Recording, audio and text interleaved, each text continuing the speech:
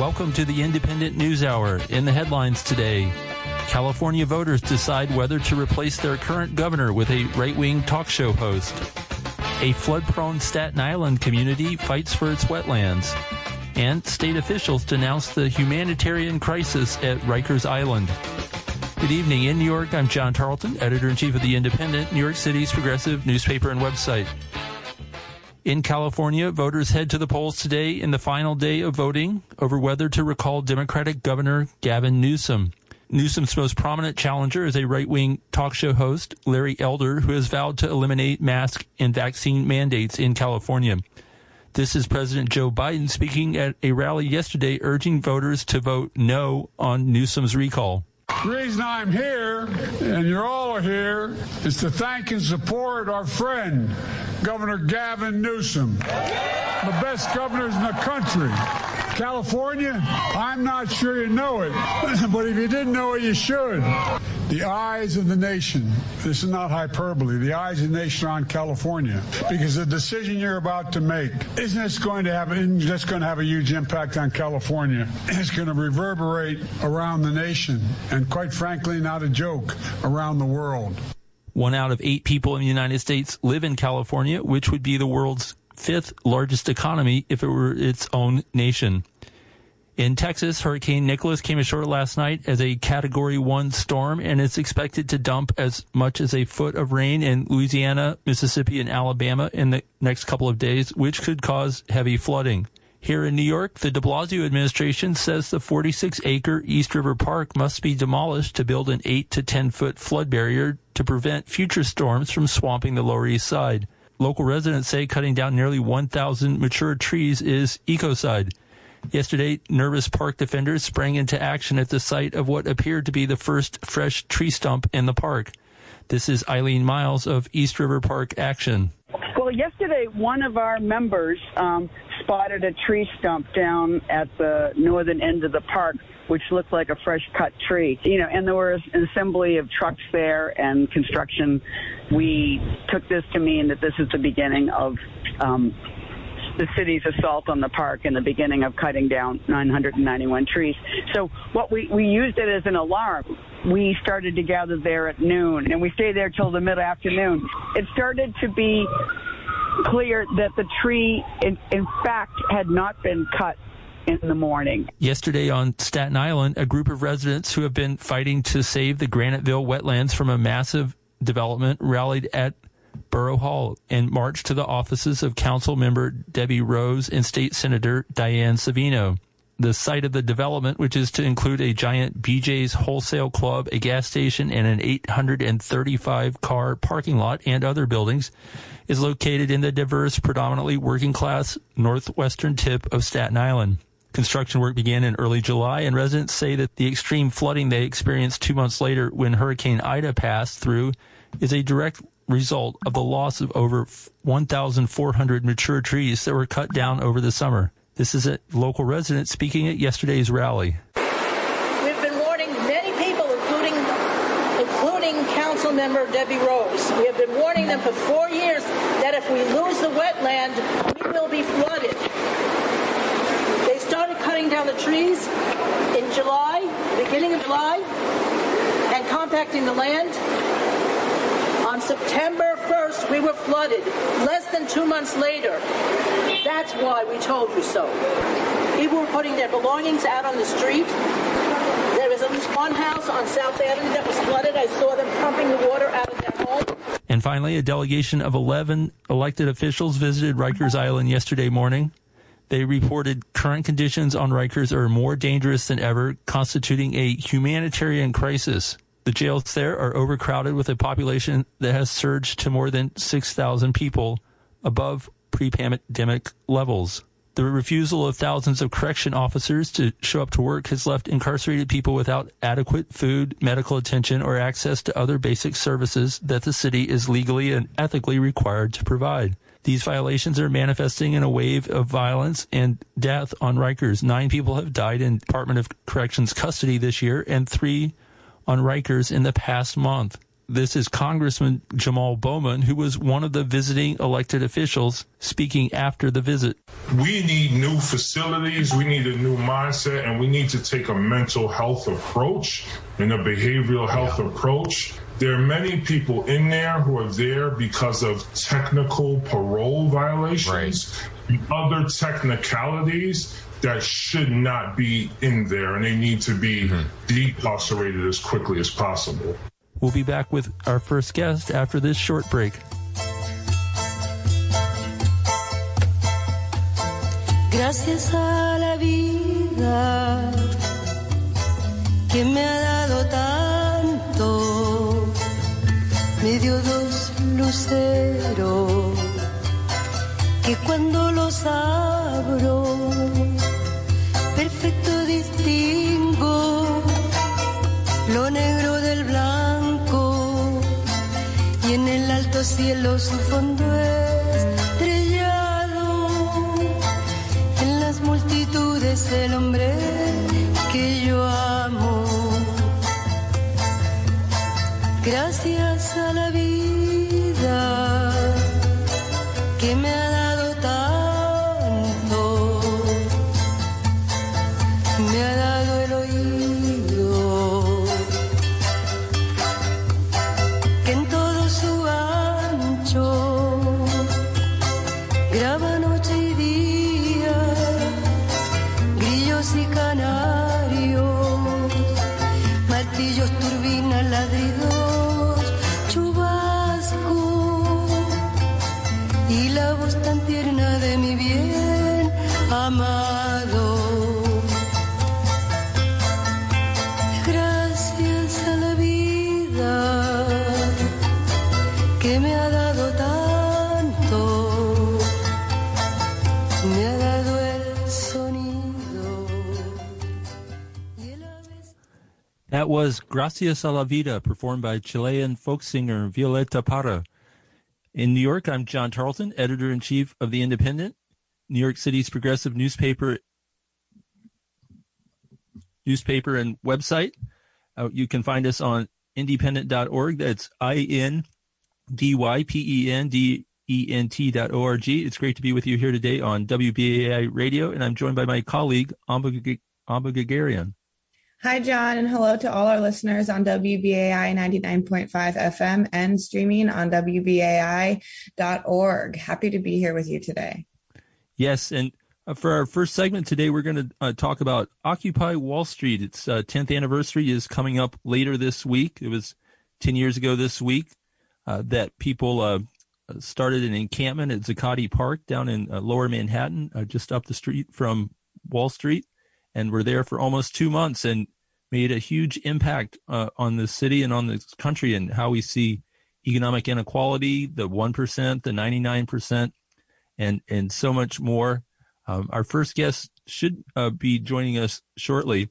While we wait for Priscilla Grimm to join us, Amba, I was just going to point out, we have a new issue of The Independent.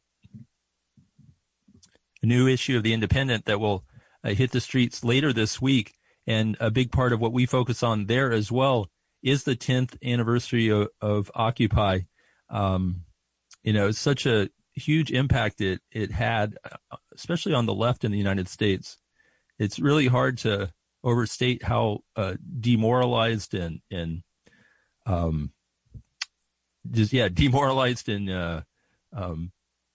lifeless the left was in 2011 before Occupy hit. A lot of people were waiting for Barack Obama to do something magical and awesome, and that just was not going to happen. It was pretty clear by year 3 of his administration. And a lot of people knew what the problems were. I mean, Wall Street had just ripped off the country for hundreds of billions, if not trillions of dollars in a bailout for their bad behavior, and there was no accountability. No one went to jail for all the crimes they committed. And it took these mostly young people putting their, sleeping bags or in some cases just their cardboard boxes on the pavement at Zuccotti Park and saying, this is unacceptable. We are the 99%. We're tired of getting ripped off by the 1%. And then, that battle cry resonated with so many people and who recognize the truth in it. And I'm curious how you look back on it. Well, I was just going to say it's interesting because I think generally we remember Occupy Wall Street, the occupation of Wall Street in New York City, but the ripple effect was really amazing. I mean, I was 15 living in North Carolina, and that was certainly the first time that, I don't know, I think probably even capitalism was brought to my attention. But I remember people camping out for weeks at the city hall in Asheville, North Carolina, and at city halls all around the country. That's something that really sticks with me. It was a radicalizing moment for sure. I was like, why are they out there? But I'm curious about an anecdote or memory you have from, the big encampment here, which was definitely far more interesting. Yeah, the energy there was, it was 24/7. And, people were out in the streets protesting every day. And actually twice a day, they would go down to this New York Stock Exchange for both the opening and the closing of the stock exchange and be down there, chanting all day, all night, all week, Occupy Wall Street. But what really made Occupy take off in a way, it might not have happened the same way without a big assist from the New York Police Department. It was there. Hello?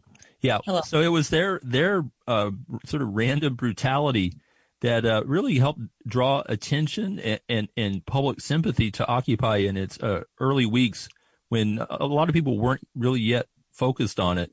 And in particular, there were two incidents, one involving a deputy inspector who had almost 30 years on the force named Anthony Baloney, a.k.a. Tony Baloney, who came up to these two young women who were trapped behind an orange net at the end of a protest, and he just pulled out his pepper spray and blasted them in the face, and they were, screaming in pain. And this was all captured on cell phone video and quickly went viral on, Facebook and Twitter, and then the conventional media picked it up, and we saw a situation where, the tears of these two young women were, far more powerful than the brute force of the NYPD, and they had some explaining to do, and it brought a lot of sympathy. And of course, a week later, there was the mass arrest of 700 people on the Brooklyn Bridge, and again, it really just sort of focused people like, what's going on here? Why is this happening?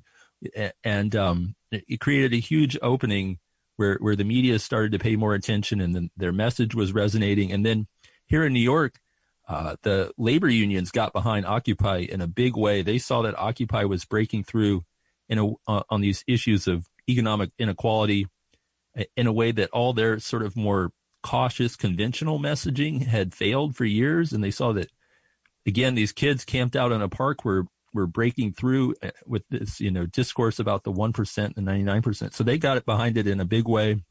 You had demonstrations with as many as 30,000 people, and many of them were labor unionists, and then also the labor unions, provided storage space for supplies. They extra meeting space, when the park became completely overrun with people, and so the unions helped out in a big way. And it was a great alliance to see again, two groups that kind of come from sort of culturally different spheres, the more sort of countercultural vibe around Occupy, and then these labor unions, which are big institutions here in New York, and they made a common cause, and it was a really powerful partnership. And it also gave Occupy not only like a certain mainstream credibility here in New York, but it was another thing that put our billionaire mayor Michael Bloomberg on his back foot, because it's one thing to say to try to crack down on a bunch of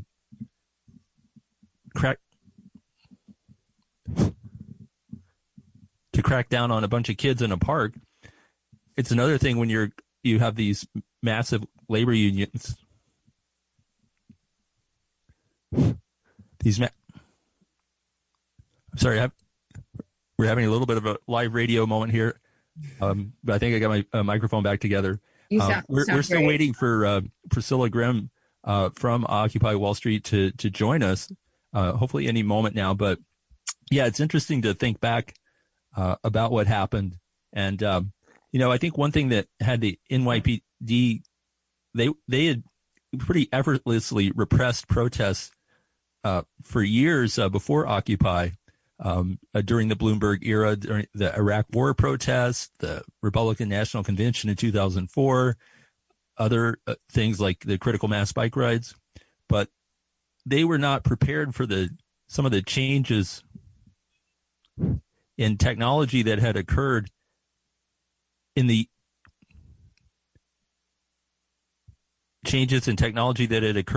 years before 2011 with the development of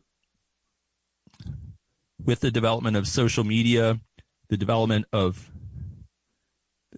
live streaming, all these media tools that gave Occupy the ability to directly reach millions of people who could tune in to what was happening, first at Zuccotti Park and then all these other encampments around the country.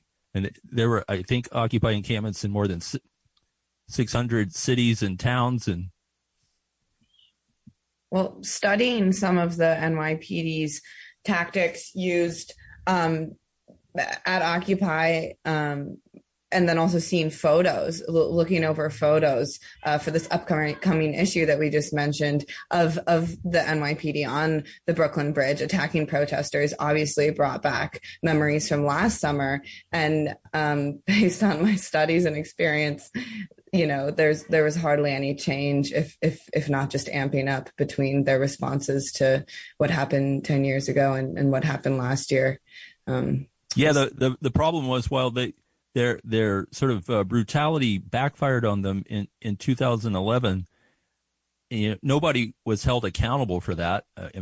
Tony Baloney lost 10 vacation days and otherwise was allowed to finish out his career a few years later and retire with a big fat pension. And so, there was no accountability. Manhattan District Attorney Cyrus Vance, never challenged the police on their conduct.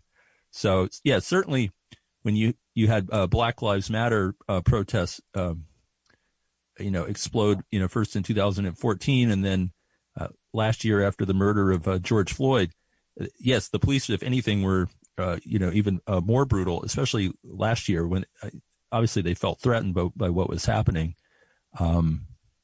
But, the situation in 2011 is they unintentionally allowed a lot of public sympathy and awareness to boomerang back in favor of Occupy at some key moments when Occupy otherwise might have languished and never gotten as big as it did. Well, we're still waiting on our guest, and I apologize for that. Oh, good. I think we have Priscilla Grimm joining us here. Priscilla, are you there? I am. Hello. Hi. All right. Well, thank you so much for joining us. Thank Priscilla, you for having me. Yeah. So Priscilla was one of the editors of the Occupy Wall Street Journal during Occupy, a sister publication that we were good friends with, and has stayed involved with various Occupy-related formations since then. So just for starters, Priscilla, can you fill us in on what different Occupy groups and Occupy influence groups are doing around the 10th anniversary, which will kick off later this week? Yeah, it's really exciting. People who are involved with the Occupy movement across the United States and maybe worldwide, I'm not sure if they'll be joining in the celebrations, but definitely in New York and Los Angeles, we're going to have events around our various anniversaries. And it's really just people gathering back at Zuccotti Park and, back at the Stock Exchange to remind them that, we're still here. And also just for the audience to understand, a lot of the other Occupy Wall Street encampments that happened around the U.S., the encampments that were destroyed by the federal government. They grew starting at the end of September into mid-October and just kept going from there. So really what we're doing is we're going into a month of celebration to look back at a lot of the achievements that we've gotten. I mean, Fight for 15 was kind of just a dream when Occupy Wall Street happened. And now over 74 jurisdictions, including cities, counties, and states, have all raised their minimum wages, many of them to $15 an hour or more at this point. So we have a lot of things to be thankful for. Changing both public opinion and the actual realities of what we, the people, can receive from our government in the sense of support has really drastically changed since 2011. It may not seem like a lot, but it's a lot more than we got 20 years prior. So really looking forward to meeting minds in the streets and talking about those achievements. And talk a little bit more about what organizing grew from Occupy and what the organizers of Occupy have been doing in the past 10 years, to garner that public support. It's not like it just happened during Occupy. No, it didn't just happen. I mean, one in the very virtual realm, you had like some scrappy DIY media people who to this day still are delivering audiences on Facebook and Twitter. It's almost 60 million people a year that we've been reaching for 10 years, which is quite a broad reach and quite a really powerful tool of engagement that is not censored or managed by nonprofit organizations or politicians.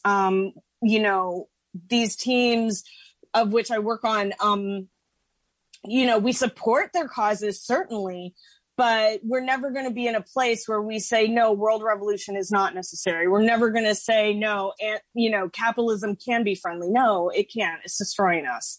So that's like the very baseline. So building on that, a year after Occupy Wall Street was squashed by the federal government, we had Occupy Sandy that sprung up in the wake of Hurricane Sandy, which, much of the Rockaways and that coast of New York was completely destroyed. And while FEMA was handing out, crackers and a phone and an ATM machine, like it was ridiculous. Occupy Sandy volunteers were helping people remediate mold out of their houses. They were helping people get fresh food, hot food delivered to them. They were surveying and canvassing the areas so they could find out who needed what, if they needed medication, doctors, whatever, childcare. They were doing that work. And out of that, I think we see these super radical politicians now, especially in New York state and city. We're looking at a place in a moment where we had the biggest tenant protections ever in the past 20 or 30 years past last year. Right. That wouldn't have happened without the messaging and the activists of Occupy moving into these other realms. I mean, certainly electoral involvement was not the goal at all of Occupy Wall Street, which was started largely by anarchists, but it is a happy coincidence that it happened out of it, right? So, yes. I would say so. Can you sort of break it down a little bit more? I mean, so Occupy, said we are the 99%, the 1% have rigged the system. And, can you talk, I guess, starting on the electoral side, I mean, would you say that was something that was amplified by the Bernie Sanders presidential campaigns? Is that where they kind of like took that message to the next level and then really introduced sort of a Occupy critique into mainstream politics and that other people have seized on? I don't think Bernie would have gotten to the place that he did in his presidential run in 2016 without the support of Occupy Wall Street, honestly. Occupy Wall Street activists, not necessarily the movement, but, you know, and it helped. It changed the conversation completely, because before then you wouldn't have social media being as much of an influencing part to that discussion as you wouldn't have had that support for kitchen table conversations to maybe be more open to Bernie Sanders and his campaign and what he represented, without this other narrative that was popping up and being able to be delivered into people's cell phones and in their browsers and emerge in conversation over kitchen tables. So. And while we've seen a lot of, you know, growth in public support of these ideas that we've just been speaking about, it's undeniable that the system that Occupy was confronting in a way has gotten worse. Oh, yes. So talk about that tension. I mean, there's more awareness, but capitalism feels more suffocating than ever. Oh, absolutely. Well, you know about the dying scream. The dying scream is the loudest one ever, right? And I would say, if anything, we're looking at a big dying scream of capitalism right now. And they're pulling out all the stops, aren't they? So are you going to take the rest of us with them? I certainly hope not. I really hope not. I mean, you know, you also have a huge network of mutual aid circles that have popped up in the past couple of years out of, you know, a need of the crisis. I mean, what was Occupy Sandy if not like a big mutual aid circle of thousands of people? So you see a connection from Occupy Sandy to the pandemic. Oh, absolutely. Emerged. Oh, absolutely. I mean, because, you know, when Occupy Sandy emerged, you had this big mutual aid effort that came out, but you really you know, especially the activists who were part of it, it was not sustainable the way it was set up. But these smaller neighborhood-based mutual aid circles that are popping up all over the United States, not just in New York City, you know, are really providing possibilities in ways that we couldn't imagine even 5 years ago.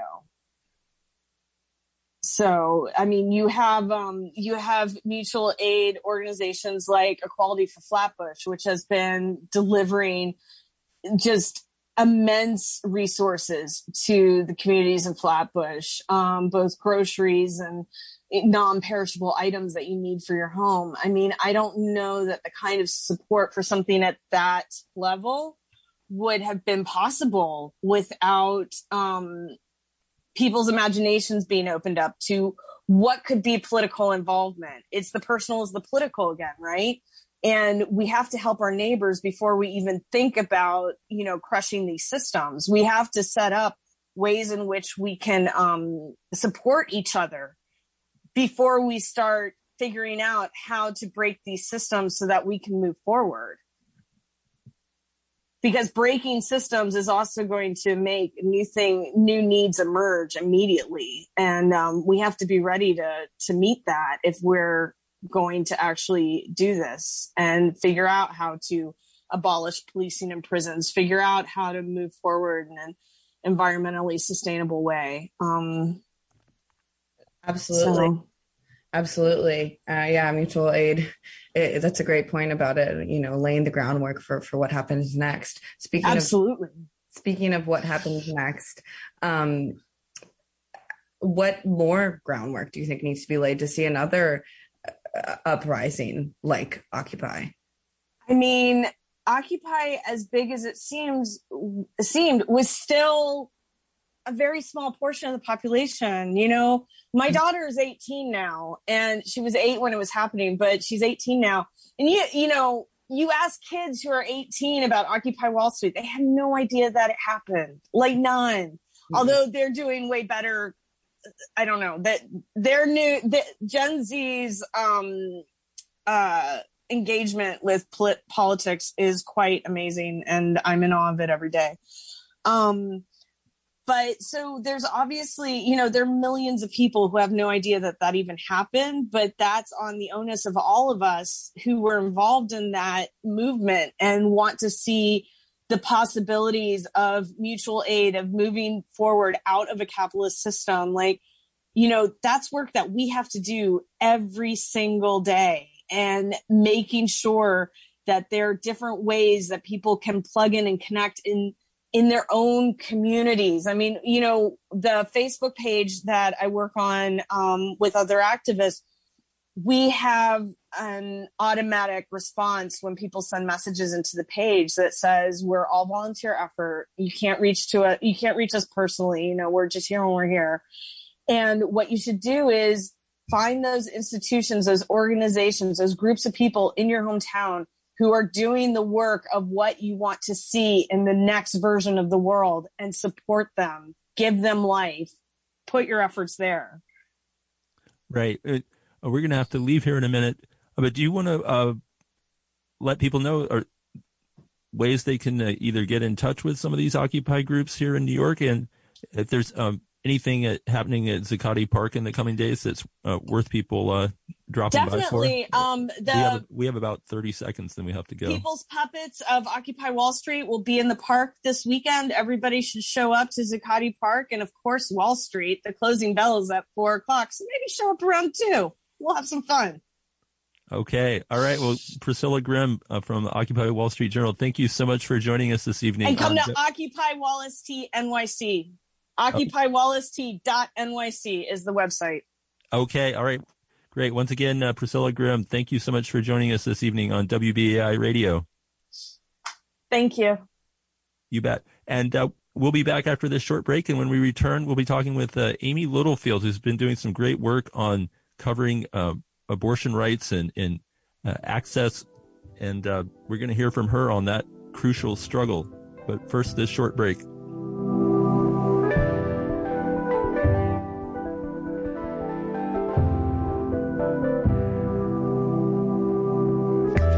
Up again, looking at the mirror, making sure so the shame. Has it been a year, making sure understand that I'm looking here in the prison where I am. Breathe, cheers to the long night sessions, cheers to the time they turn to confessions. When you write your fears and hopes on the paper, music is the way I acknowledge the maker. Fortunately, it's my art, what you listen to is my heart. I probably lose heart cause I shared so much. I probably lose friends cause I care about my people more than cashing out stars. Peace to the ones on my side as my eagles. Peace to the ones bridging gaps of the people. No, my strength don't come from the evil. I sing songs from my heart cause I am me. From the day I started to the day I departed, all that I want to be. I am me. From the day I started to the day I departed, all that I want to be. I am me. I ain't going nowhere. I ain't going nowhere. It's all that I want to be. I am me. I ain't going nowhere. I ain't going nowhere. It's all that I want to be. Me, with it in the pot of gold. With it cause of heart and soul. With it in the end for the lessons I know. With it for the strength that I see I hold. With it in the eye, I see deeper than the eye. Glitter in gold, not eye. Wondering why. Now I really understand why. Music is still my life. Yes, it's the greatest. Now I sing high on my greatness. All my kids sing my praises. Yes, it's amazing. Negativity is fading. Positive anticipation. Feeling like my joy comes in the morning. My joy comes in cause I am me. From the day I started to the day I departed. All That was I Am Me by Sampa the Great. I'm John Tarleton. This is the Independent News Hour on WBAI Radio 99.5 FM. Here with my colleague, Amba Gagarian. And in a moment, we're going to turn to our second guest and talk about abortion rights and everything that's happening in Texas and why it actually also matters for people here in New York as well. But before we do that, Amba, I think we want to let people know about how they can support WBAI in this radio station and keep on bringing all these great voices on the air. We need people to give what they can. You can call 212-209-2950.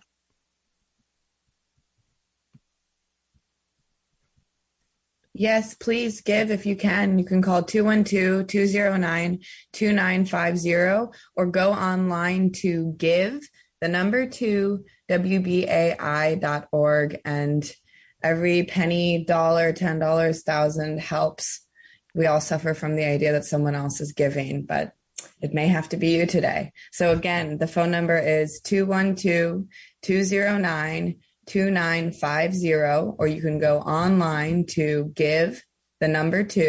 WBAI.org. We really appreciate it, and we appreciate your listenership. Right. And when you give, you can make a generous one-time donation, or you can sign up to become a WBAI buddy for as little as $10 a month and become eligible for all sorts of great benefits that go with that membership. But most of all, you're helping keep this radio station on the air, a station that's its signal beams 100 miles in every direction from New York out to Long Island, up into the Hudson River Valley, over to New Jersey, and of course all across the 5 boroughs. And this is a station that brings unique voices, the kind of voices you're not going to hear on other radio stations or television sets or pretty much anywhere else.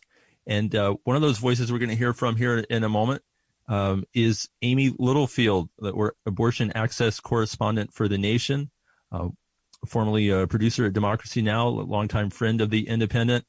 She's been doing great coverage, in particular recently, of the terrible legislation that was approved in Texas called SB 8 that pretty much eliminates abortion protections for women in Texas, and creates a bizarre system of bounty hunters to enforce these new statutes that a number of other red states are looking to mimic, and the Supreme Court hasn't done anything to stop it. And so we're really excited to hear from Amy about the latest from Texas, but also the national implications of this, and why people even here in a very liberal state like New York cannot rest easy. And Amy, thank you so much for joining us on 99.5 FM. It's so great to be with you, John and Amba. As you pointed out, this feels like home since I used to work as a producer at Democracy Now! I'm very familiar with that WBAI fundraising number. So it's great to be with you. Yeah, well, we hope to make it a familiar number to everybody that's listening here on the station.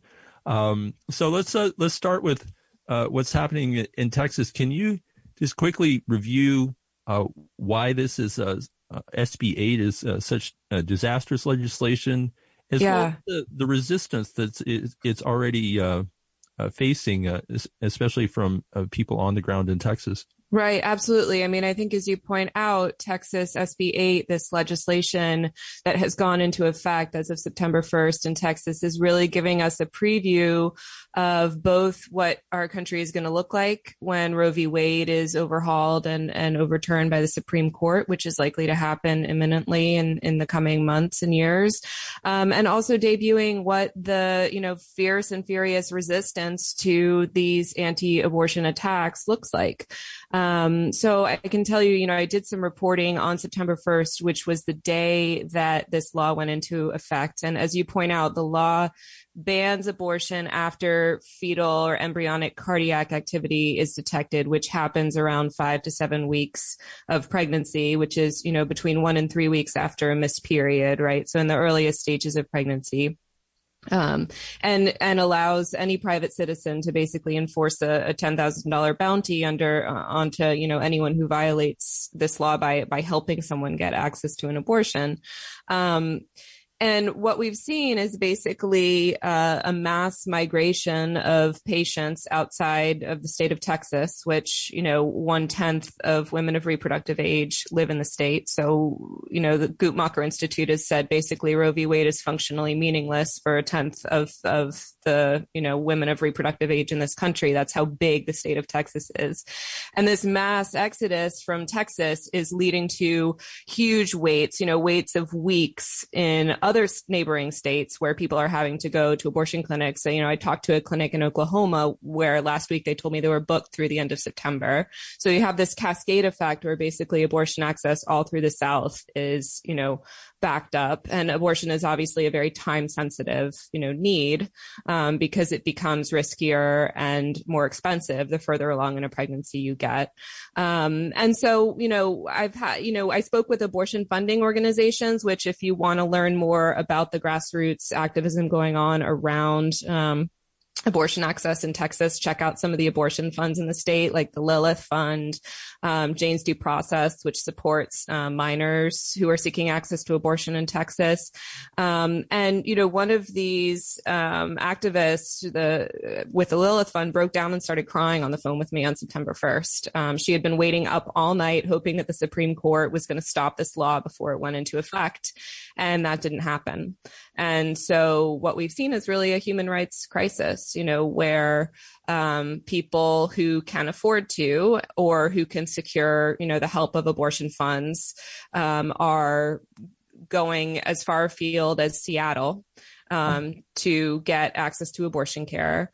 And people who can't get that help or who can't figure out childcare or transportation or all of the very expensive, layers of need that exist that stand between someone and abortion.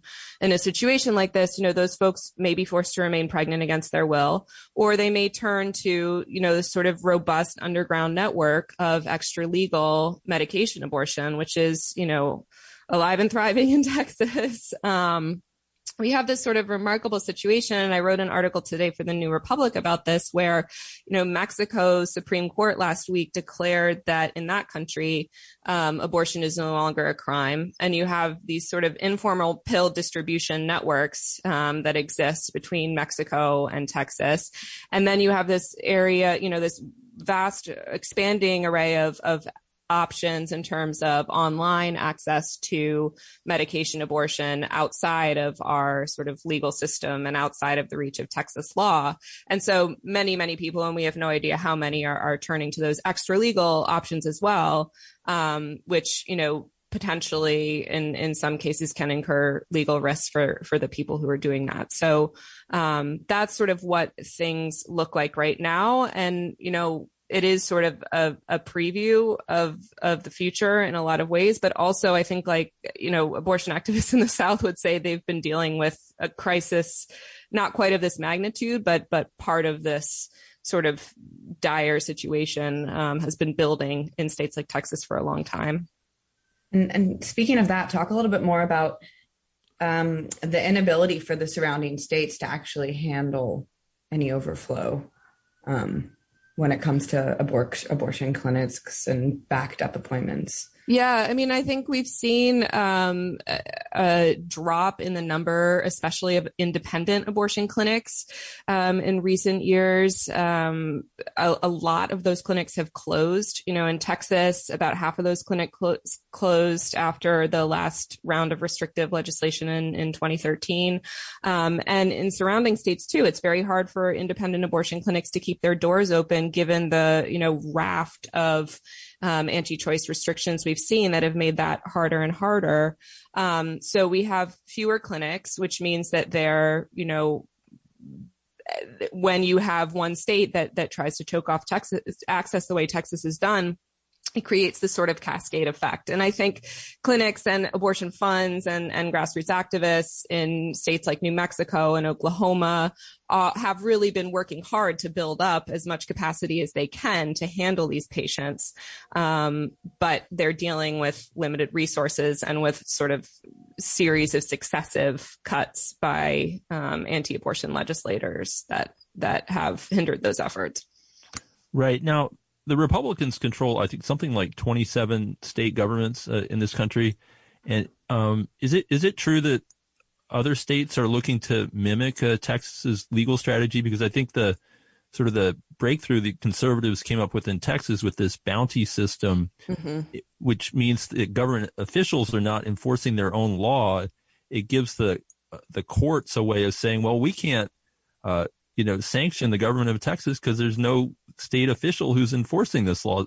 And so it seems like conservatives have come with this, bizarre workaround. And are other states looking to imitate this? Oh, without a doubt. I think we've already seen Republican states say that they're going to take up legislation like this.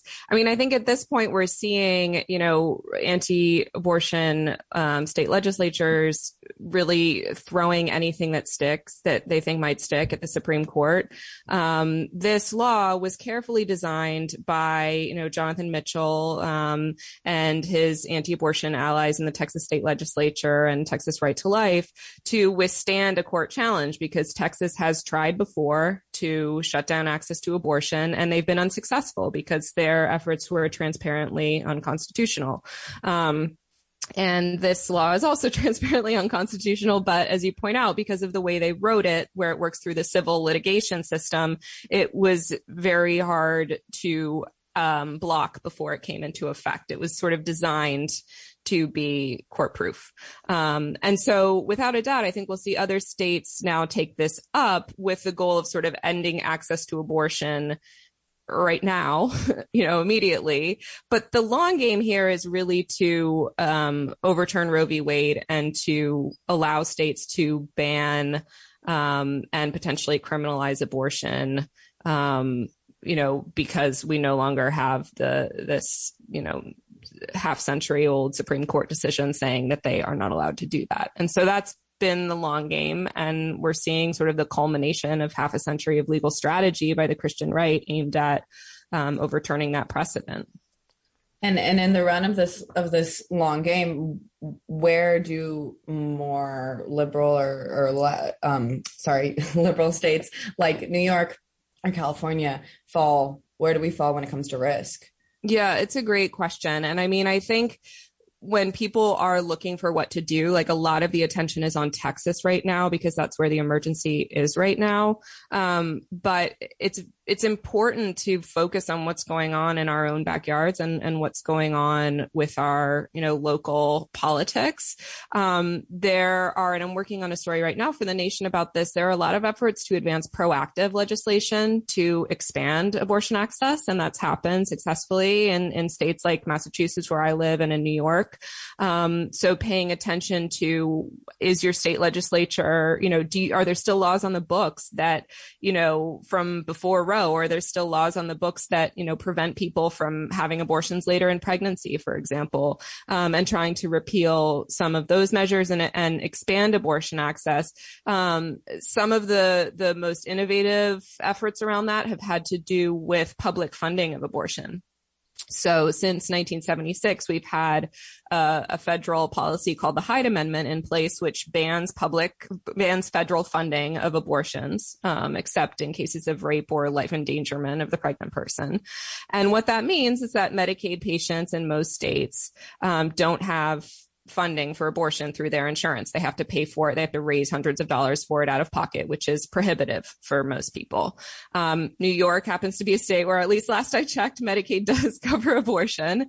And activists there with the New York Abortion Access Fund and their allies were able to get a measure passed to actually get public funding for abortion, for their efforts to, fund abortion for people who still struggle to get access to care, even with the Medicaid policy in effect. And so, I think paying attention to policies at the city and state level is very important, especially because states, as we saw, before Roe v. Wade, New York really was a destination state for people who would come from all over the country and fly in to, if they had the means, to seek legal abortion there. And so I think activists in New York are gearing up for the possibility that that's going to happen again. Right. And we'll talk a little bit more about the long game here, because my sense is that the right to life people may be looking even beyond Roe versus Wade, because that's something they're on the cusp of achieving, especially now that Amy Coney Barrett became the ninth justice last year after the passing of Ruth Bader Ginsburg. And she's super conservative Catholic, almost the handmaiden justice. Right. But the longer game, could it be, I hear some chatter in right-wing circles that the next time they have full control of Congress and the White House, of trying to pass fetal protection laws that would criminalize abortion anywhere in the United States, essentially federalize it. I can't imagine them being like, okay, we prevailed in 30 Republican states and we're just going to let abortion continue to happen in the rest of the country. Right. I mean, and I think you'll hear, Republicans talk about making this a state issue and letting states do what they need to do, to ban abortion. And I think that is what we're likely to see in the near term, right? If Roe falls or is gutted beyond recognition, then about, half of states are probably going to move to ban abortion. And, we're going to see this sort of patchwork of access, which already exists, right? Care is already dependent on where you live in this country, and it's going to just deepen even more. I do think there are some strands of the anti-abortion movement that want to see fetal personhood, that want to see, the fetus recognized as a unique human being with rights that are on par with, the person carrying it. One major question is, where does criminalization of the pregnant person and where does criminalization of anyone who helps someone get an abortion, where does that fit into that picture? Because self-managed abortion with pills is pretty readily available, even though a lot of people don't know about it. At some point, if states are really intent on ending access to abortion, they're not going to really have an alternative besides going after people who are pregnant. And so that is sort of one theory about what the end game could look like. I think it's going to depend partly on how the reproductive health and justice movement responds to these threats and how politically unpalatable it seems to, give rights to fetuses and to criminalize people who seek abortions. Yeah, and in Republican America, only fetuses and corporations will have rights. The rest of us, not so much. Yeah, it's a terrifying thought. Also, just something I want to delve into a little bit. The sort of the deeper forces that are animating the anti-choice movement, and there's a lot of surface level contradictions in what they do, because they're deeply opposed to birth control, to any form of sex education except abstinence education. They're also opposed often to subsidized childcare, social safety net measures that would make it easier for women and families to raise the children they give birth to. Right. What's this sort of the going on here with this sort of this patriarchal Christian right-wing forces, and what do you think drives this? Because it certainly doesn't seem to be concern for human life, given how they act the rest of the time. Right. Absolutely. I mean, I think we're sort of past the point where we should be talking about like hypocrisy, right? As if, Republicans only care about abortion and, this is just a glitch in the system that they forgot about birth control or something. I mean, I think we have to zoom out, and the whole project makes sense if you understand that it was never about the sanctity of life, right? It was always about controlling women's place in society. It was always about sort of this worldview of the white nuclear family, heterosexual nuclear family, and opposing birth control has always been part of that project. And I think the way we're seeing it emerging is, conflating things like IUDs and, emergency contraception with abortion, right? Like twisting the science to somehow claim that contraception is abortion. Opposing the rights of LGBTQ people and trans people, and all of the state legislation that we're seeing attacking the rights of trans people is all part of this project as well, because, trans people don't exist in this, landscape that the Christian right is imagining. It's about sort of the power of wealthy white cis men. And I think it's important to look at the fact that white supremacy has been part of the anti-abortion movement for as long as it's existed, right? Like, it's no coincidence that we see people wearing, Make America Great Again hats who were in Washington, D.C. for the March for Life, like having run-ins with people of color outside, in the state capitol. It's no coincidence that when we look at who was participating in the January 6th riot at the Capitol, we see a lot of popular, recognizable anti-abortion extremists who have, been harassing people outside of abortion clinics or even firebombing them.